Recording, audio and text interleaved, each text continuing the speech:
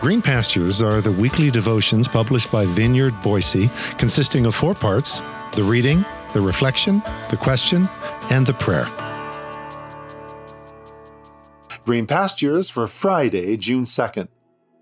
Teach the things that lead to a healthy spiritual walk.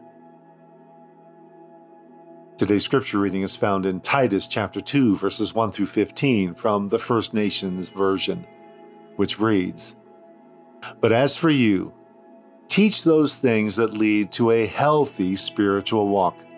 Expect the older men to be sober-minded, worthy of respect, and self-disciplined, as they walk with firm steps on a path of trust and love. In the same way, expect the elder women to walk a sacred path. They should not talk in a bad way about others or be heavy drinkers. They should be wisdom keepers, teaching young women to love their husbands and their children.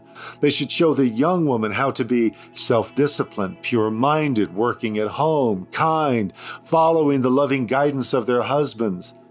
In this way, they will not bring dishonor to the message of the Great Spirit. In the same manner, urge the young men to be self-disciplined in every way. And as for yourself, be an example to them by the good deeds you do and in the heartfelt and respectful ways you teach.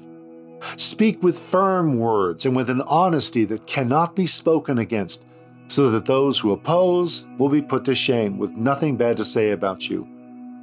As for those sacred family members who are slaves, teach them to do all that their masters require in a good way, and not to argue or steal from them. Instead, they should show that they can be fully trusted. In this way, they will properly show the beauty of the teaching of the Great Spirit, our sacred deliverer.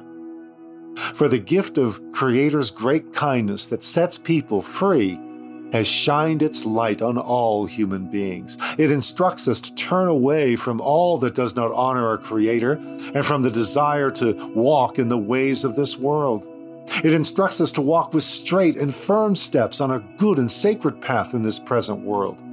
For we are looking and waiting for the blessing of the bright shining appearance of the one who set us free and made us whole. Our Great Spirit, Creator sets free, that would be Jesus, the chosen one. He paid the highest price to set us free from our wrongdoings and purify for Himself a people whose hearts burn with fire to do good deeds.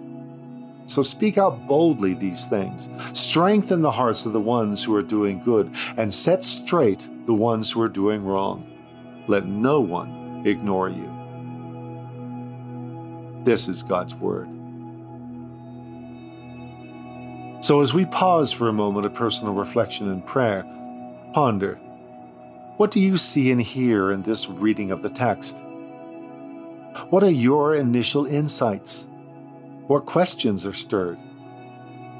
Do any lines pop out as potential anchoring words for you in this season? If so, which ones and why?